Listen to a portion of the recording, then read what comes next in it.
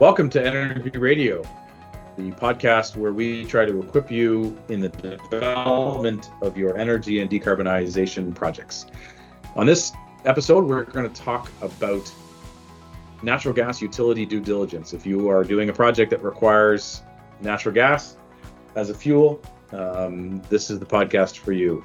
We do see this more and more as we have a lot more renewables on the grid, and we have intermittent power, and we need reliable power. We do see a resurgence of very short duration, few hours a year, but natural gas firming capacity. And so we think this topic is still a relevant topic. And to do that, I've invited no stranger of the show, somebody who has extensive natural gas utility experience. I saw it live and in action earlier today in a meeting, of which I understood only half of it, and it was enjoyable to be part of it. So without further ado, I'd like to welcome back to the show multiple times my uncle and the founder of CEM, Martin Lensink. Martin, welcome to Energy Radio. Thank you, Matt. It's good to be here. I know we used in the old days we would record it in person and on video, and now we're audio only. But thank you for still making time to join us. Maybe we'll start by getting you to give the audience a background on your history, particularly with natural gas utilities. So yeah, I joined Union Gas in the spring of '82, and the first 2 or 3 years that I was there, I was in the systems planning department. So I had the opportunity there to learn how complicated the transmission and distribution of natural gas within then Union Gas's service territory. And then I joined in industrial gas sales after a stint in commercial sales. I joined industrial gas sales in '86. I was there for 4 years. And there we started to really get involved in how do we supply natural gas to prime movers, specifically cogen projects. So yeah, I was in Union for almost 8 years, and that's really where I picked up a lot of the challenges that natural gas utilities face in supplying the kind of equipment that we love to put in and love to design. So you start as a wet behind the engineers, kind of in the planning side, and then you move more of a customer facing role. But in both cases, you were really front and center in terms of both I think the technical and the commercial side of supplying gas to clients. Yeah, that's right. And especially how the gas companies model gas flows on a design day, on a 44-degree day. How do they go about doing that? How do they go about sizing the ID of the pipe? How do they build a model so that pressure requirements at all the customers are met and maintained? So let's start there. Let's kind of walk us through. We're here in a North American context. Walk us through how the natural gas infrastructure works. Obviously, I don't think we have to talk about how does it get in the transmission system, but maybe kind of the transmission system. Today we talked about Dawn versus Parkway, I think. Maybe talk us through kind of transmission, then how does it get into a distributor, and maybe from a high level walk us through that first. Yeah, so it from a Canadian context, it started with TransCanada Pipelines bringing gas in from Alberta and Saskatchewan along transmission lines from leaving Empress, Alberta, the Alberta border point, coming into several delivery points in Ontario, around Toronto and most notably Dawn. And then later on, now we have also gas being distributed or transmitted throughout the United States and also being delivered into Southern Ontario. So we have several transmission points where natural gas is brought into Southern Ontario. And so there's a commodity transfer. Title changes to the gas when it enters the LDC. It used to be just Union and Enbridge. Now it's all Enbridge in Ontario. They have a few delivery points in there, quite a number of delivery points, and they distribute from there. So they size their pipes based on the firm commitments on a 44-degree day. So that's like a very cold day. And the core market is considered first, the residential anybody who has to get gas, old age homes, hospitals, and they also add into that any customers that have signed firm contracts. So they size the pipe based on the market that must be served on a cold day that cannot be interrupted, and any customers that have signed up for firm supply. Okay. And so sizing it based on firm supply, there's really two dimensions to that, right? Pressure and flow. Right. So primarily, so there's a number of different kinds of distribution systems in Ontario. There's some that operate between 125 psi and 250 psi. There's a bunch that run between 60 and 125. There's a lot of pipe in the ground in Ontario, for example, that's operating between 20 psi and 60 psi. So what they can and cannot do is a function of the prevailing pressure in a certain distribution area in a certain city, say, for example. So the first attempt is to get the flow that we require. We have to tell them how much natural gas flow we want, what pressure we would like. But then they do most of their due diligence on the incremental flow rate that we've asked for, and they'll tell us whether they can or cannot, for a reasonable amount of money, give us the pressure that we're looking for. Yep. And what they're looking at then is they're saying, hey, we have an existing operating model for this pipe. We know what's coming in, we know what's going out, we know the firm commitments, and you're asking to pull more flow at this pressure, and they're looking at, does that additional flow cause such a draw on the pipe that they drop the pressure? Is that? Yeah, for example, if there's too much incremental flow in a system and pressure commitments that have been made to existing customers can't be met because the inlet pressure to the customer's gate stations starts to drop, and it drops too low.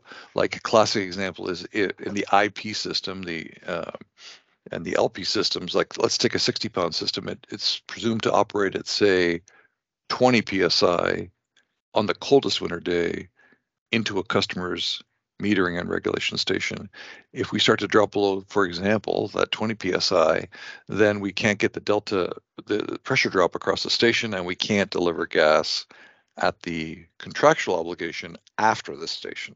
So that's why they are looking so much at looping upstream, right? So they want to add more diameter, more space at the origin, at the beginning of the system, because that gives them more deliverability, because the pressure drop is reduced at the beginning of the pipe. So yeah, it's a modeling system that they've been doing for decades, literally decades and decades. They know exactly throughout Ontario, and this is the case for all provinces and all states. They know what they can and cannot do based on that 44-degree day, that design day. And that's excuse my ignorance, but 44, that's not Fahrenheit, is it? No, it's so it's if you take 44 minus 18, okay. So it presumes 44 minus 18. So if ambient temperature is 18 degrees in our house, yes, it assumes a prevailing temperature of minus 26. So oh, so it's a lift of 44. 18 is ambient. Yes. minus 26 is 44. Right. And so everything presumes that it's called a degree day, a 44-degree day. So in other words, minus 26 outside. Okay. So this is interesting. If we heard from our friends that it's like minus 40 in Edmonton, that 26 may be different in Alberta, for example. I can't speak to that, but gotcha. But in Ontario, it's minus 26. This is not necessarily part of the discussion, but as we move, do you see a day where the yeah, I guess this is more an electrical thing than a gas thing. The design day will always be a cold day. Like with all the change in the energy transition, that never moves to a hot day. The transition is more electrically. The design day has historically been a hot day, and it may occasionally be a cold day in the future. But the same is not true in gas. No, the initial sizing that the distribution company can get approval to spend capital is predicated on that coldest day. Now, the ID of that pipe and the flow through it and the pressure consequences are definitely looked at throughout the year in terms of, Right. say the peaking plants, but that's where, you have to sign up for firm if you want that assurance that you're going to be able to meet your power obligations for sure. Right. Yeah. Okay. And we're going to come to kind of firm versus interruptible in a minute.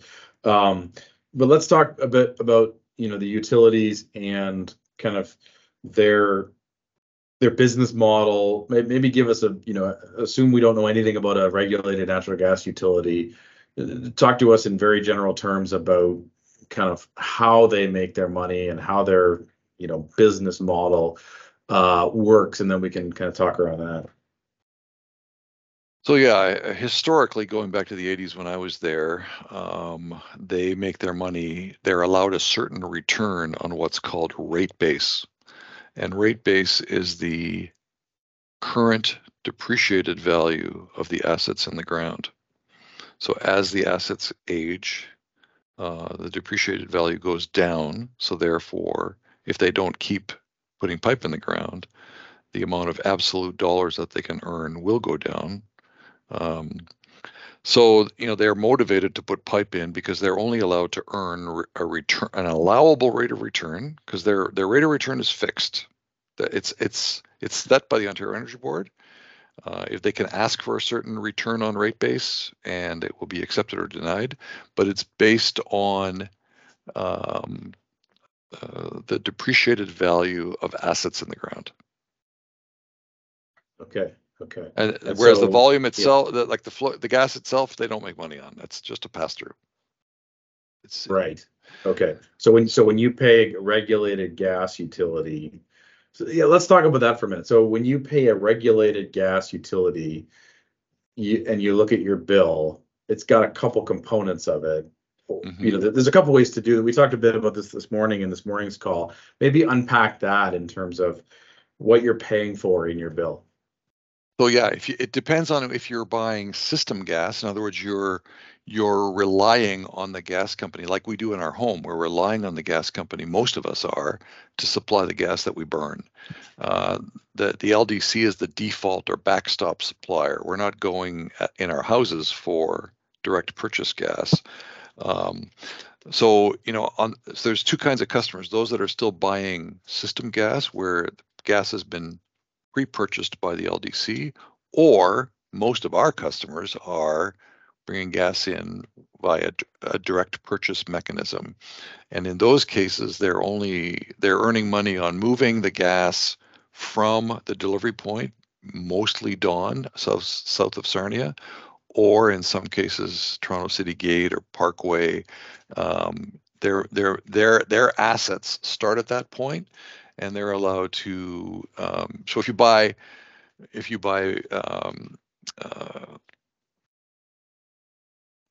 whether you're buying gas on a fixed basis or a variable basis, if you're buying interruptible gas, for example, then their markup is much lower. Right. Whereas if it's fixed gas, firm gas, they're allowed to earn a return on the pipe that they have put in for you because you've made a firm commitment to them. Got it. So the key always is how much firm gas do you need and how much interruptible gas you need. So that's why in our case, a lot of our turbines are on firm, and the duct burner or the thing that could be backed up by a dual fuel boiler is on. Right. Yeah. So interruptible gas. Right. So the gas company is like a moving company. You say, hey, I Yep. bought this thing over here. I need you to move it from there to my place. Yeah, absolutely. It's a Yeah, transportation company. Yeah. transportation Yeah. company. Okay. Yeah. So let's unpack that firm versus interruptible. So if I'm a buyer of gas, obviously I got to go get the molecules, the commodity from somebody. That might be the utility through them, or it might be direct purchase. But then I have some options in terms of what I pay my moving company, so to speak, what I pay the transportation company, right? Yep. You can, if your production is essential and you cannot tolerate any interruption on gas, even for 3, 4, 5, 6 days a year, you're going to pay more, and you're going to contract for firm gas, where you have pipe dedicated. A certain amount of that ID of that pipe is dedicated for you. Whereas if you have a backup fuel, or you can tolerate some disruptions to your production, you'll pay a lower unit price by buying interruptible gas. Okay. And Yeah, are there different rate structures on a volumetric basis? If you buy absolutely. more, you get a lower rate volume Yep. discount. Yeah. There's several thresholds. It used to be a BCF, or 28 million cubic meters a year, was a big threshold before. Now it can be like 250,000, 400,000 MCF. But there are definitely breakpoints now. And the biggest challenge today in the deregulated gas industry is predicting what you'll need per day, and doing that prediction, each fall when the gas year starts, and accepting that gas on a daily basis, what your contracted demand is per day, and taking that gas. Because if you don't take it, this all gets very complicated with storage. You have to take within plus or minus 4% of what you said you would take.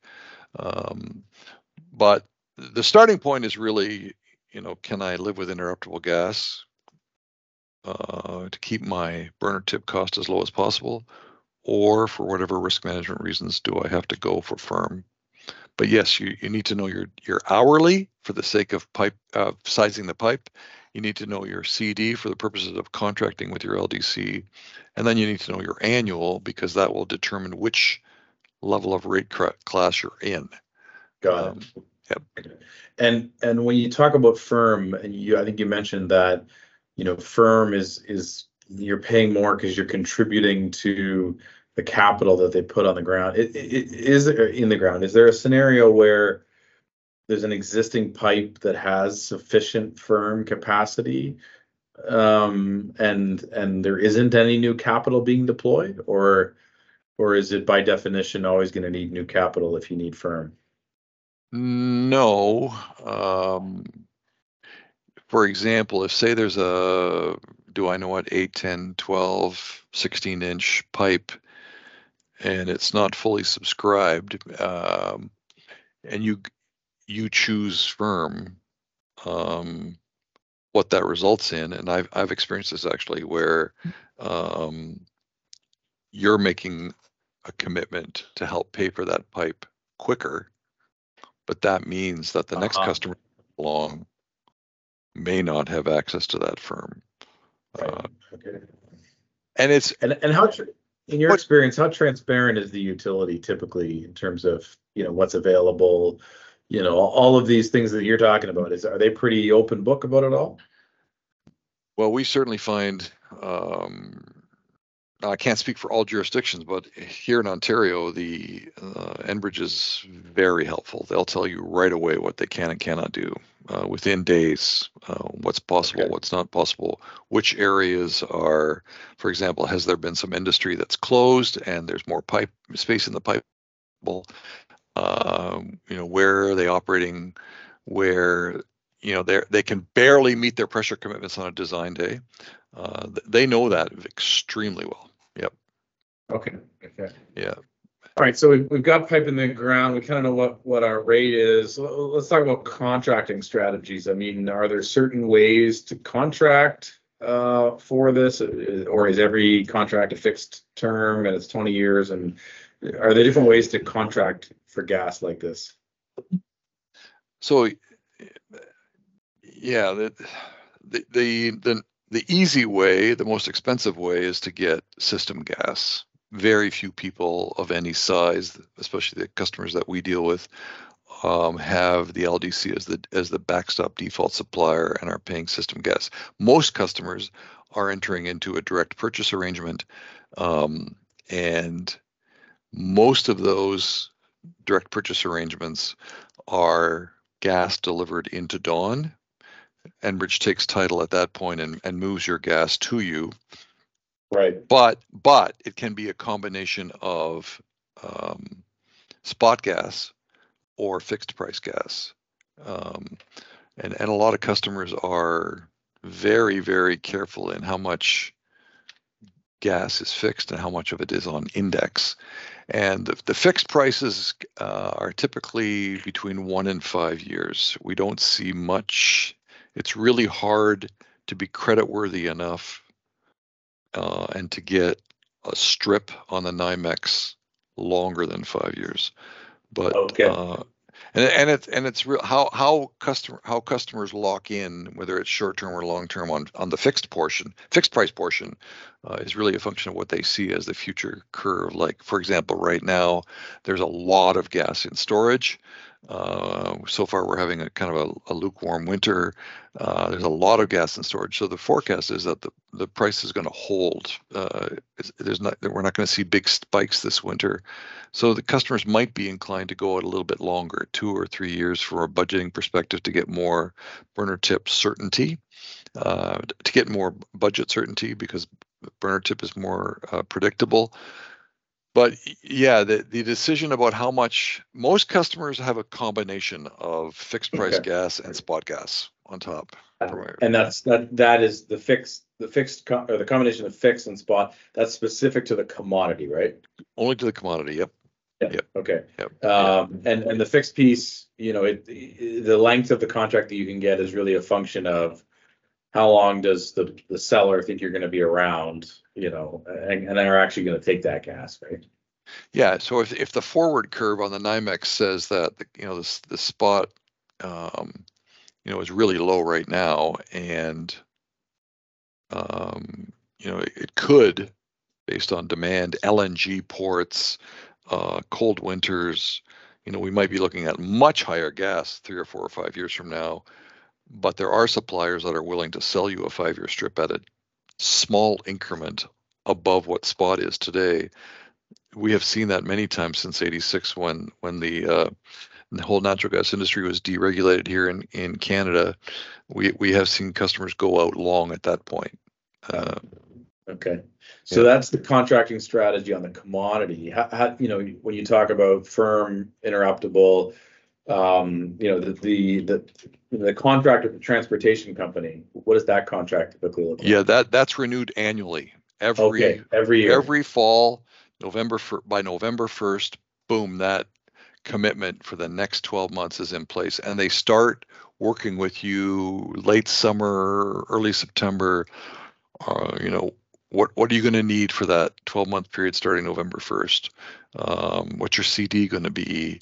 What's your days use going to be? What's your minimum annual volume going to be? All the parameters that are key for, is it rate 110? Is it rate 115? Is it rate 170? Whatever the Enbridge distribution rate tariff is, there are a bunch of parameters that are in there, and they have to be negotiated because your production in your factory may change. So yeah, that's an intense effort in September. It's getting finalized in October, and it takes effect November 1 with each year. That's an annual thing. And is there a different, like, let's say you make the project necessitates a build out, and like, is there a long-term contract that you have to engage in too sometimes where you're yeah, so what we have done successfully on a number of our projects is where, if the aid to construction paid by the customer, because the utility is only allowed to spend capital up to at a PI, profitability index, of 1. If their profitability index drops below 1, Now they're looking for an aid to construction. You have to start paying for the pipe in the ground, the lateral. And that means that they're with their rate of return and the money they have to spend and how much you're going to buy, they're not making the money they're supposed to make in that case. Is that right? Yeah. Okay. Yeah. They can only justify spending ratepayer money on new assets is on the basis that it meets a certain business case, a certain threshold. And in the LDCs, they don't use IRR, they don't use NPV, they don't use payback. They use this thing called profitability index. And if they drop below 1, they may in some cases be allowed to go to 0.95, 0.9. But if it goes too low, you're going to have to contribute to that. And that's where we've been able to, when that got to be a material number, say 500,000, 700,000, a million, and you make it, and you're credit worthy, and you make a 10-year commitment to Enbridge to take that gas, then you don't have to, you can pay for it every year through that incremental gas, and you don't have to necessarily give them that 500,000 or 750,000 or a million right at the get-go. Got it. Okay. So they finance that for you. Yeah, they finance that for you. Yeah. But you are going to pay for it. So sure. Right. Okay. Okay. And that's separate from the annual process. It still has to happen. Yep. Okay. That's in the case where you need more deliverability, you need a bigger service lateral or whatever.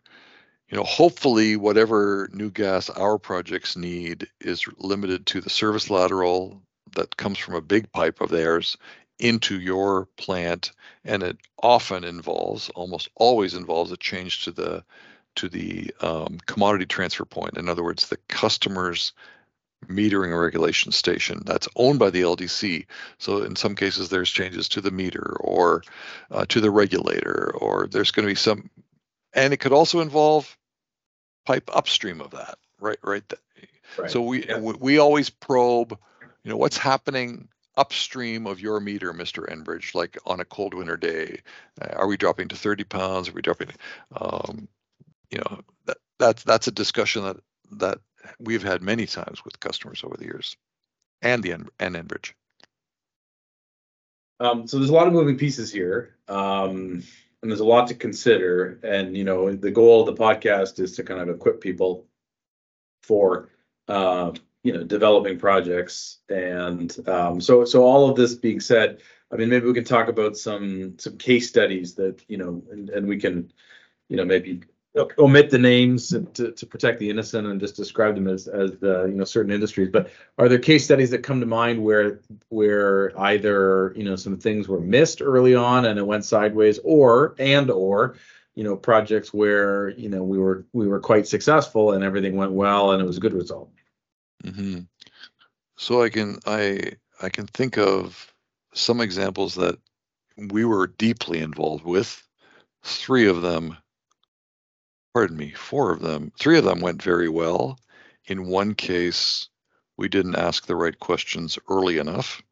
And then I have one very famous story that I will not mention any client names we were not involved with, but the lack of due diligence on this particular topic had a very, very negative outcome.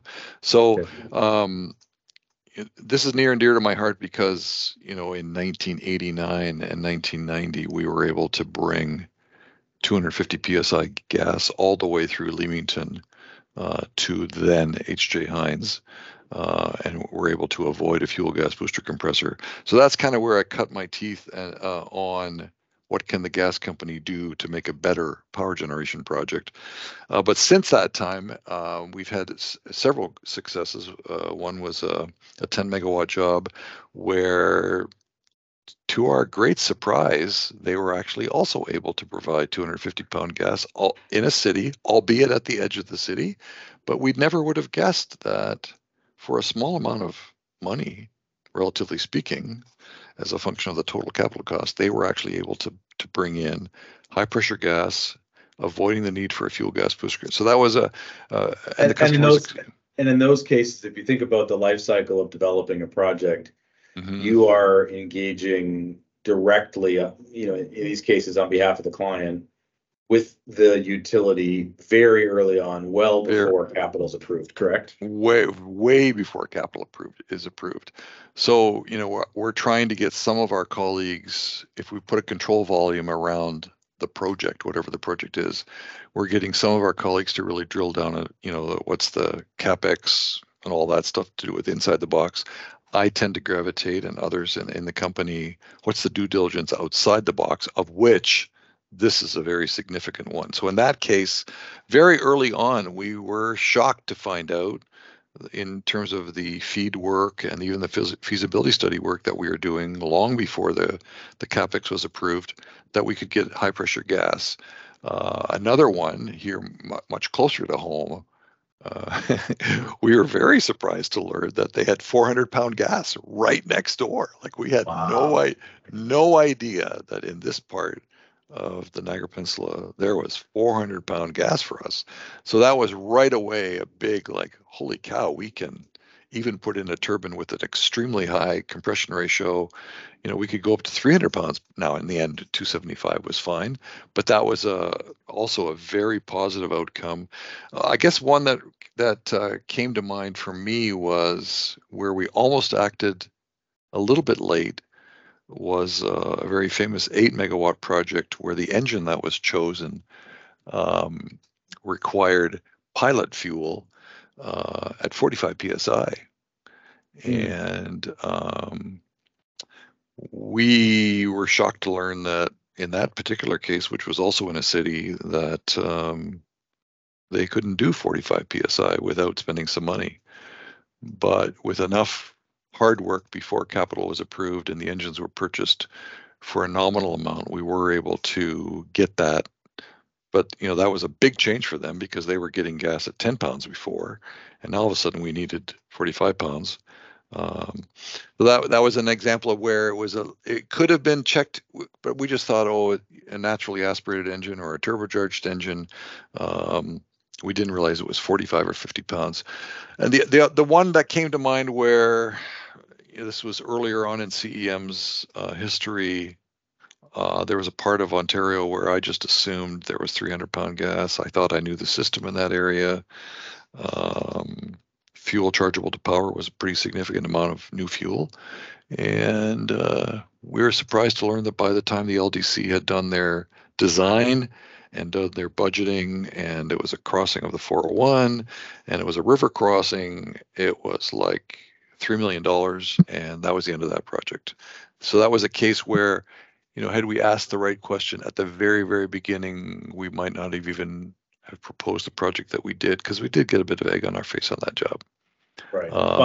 But money wasn't spent. So right. Real capital dollars weren't spent, right? Yes, it was. Right.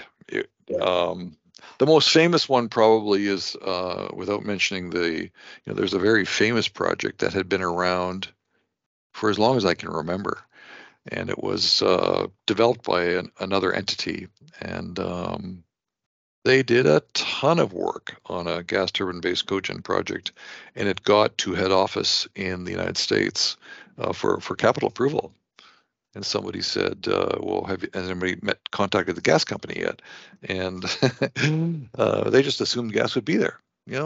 We all just assumed the gas company's going to come through. And in that case, it was like $4 million and 3 or 4 years before they would get the gas. And that had a very, very negative outcome, to the point where with this particular company, you cannot mention the word cogen to them and they go ballistic on you. So you need to be very aware that the gas company can play an extremely positive and important role because their hands are tied right there. Everything they do is controlled by the regulator, the Ontario Energy Board. They can play a very positive role, but they need to be contacted almost right from the get-go. Right. Yep. So this isn't in our prep, but put you on the spot. So we've been talking for a while now about pulling gas out of the system. A lot of our projects now are focused on renewable natural gas, where we're actually putting stuff into the system. I mean, I think the general commentary about early engagement with the utility is still warranted. I mean, any thoughts about RNG injection? And I mean, I know you've had some proximity to that out west. Well, and one famous project here in Ontario early on in our as we started to get into biogas and RNG, one that had a very formative impact on me was a very big AD project and lots of biogas and lots of RNG. And then again, way too many site visits, way too many hours spent on developing the project, only to learn that the takeaway capacity in that part of rural Ontario wasn't there. There's no way we could have injected that amount of RNG into that 4-inch pipe that ran down the concession past this mega dairy farm. Like, no way. So, and that's the issue, right? Is that the natural gas system was only designed to run one way, right? And so if you don't have enough local consumption, there becomes a point where you don't have enough local consumption to take your gas, particularly in the summer, I think, right? And we have to remember this $2 million threshold, right? When, as we're experiencing on another job in Ontario right now, if the gas company only has to spend $2 million on upgrading their system, that's one thing that flies below the radar. But boy, oh boy, as soon as it exceeds $2 million, it has to go to the OEB. It has to be in the capital planning cycle. You're looking at 2.5 years. You're looking at all kinds of opportunity for interveners so you have to be very sensitive to, is this a small upgrade to their system, sort of under 2 million. Enbridge is trying to convince the OEB to make that 10 million, but so far they've stood firm and said, no, anything over 2 million, we want to be involved. We want to and give ratepayers input. So if you were to summarize your, if you were in front of a client trying to develop a power project or an RNG project or something that's got natural gas, system implications, what would your words of wisdom be? Short of hiring you to be their, advisor, what are some other words of wisdom for them? Well, I would say that we're so focused on interconnect capacity electrically, and what can the electric utility do and not do. I would say the natural gas utility due diligence is every bit as important as the electric utility due diligence. Every bit as important, and we have to have a world of respect for them. It's a difficult sector. It's a more mature sector in some ways than the regulation of electricity. So they need to be respected. They need to be contacted early, and they can be a very positive part of the overall solution. Remember, they care about that customer, if I may say so, just as much as we do. And so don't make any assumptions about them. None at all. No. Got it. Well, Martin, this has been great. I mean, it's been a bit maybe more technical than we're used to on the program, but that was exactly what I was hoping was, a real deep dive on a very, specific aspect of some projects, not all.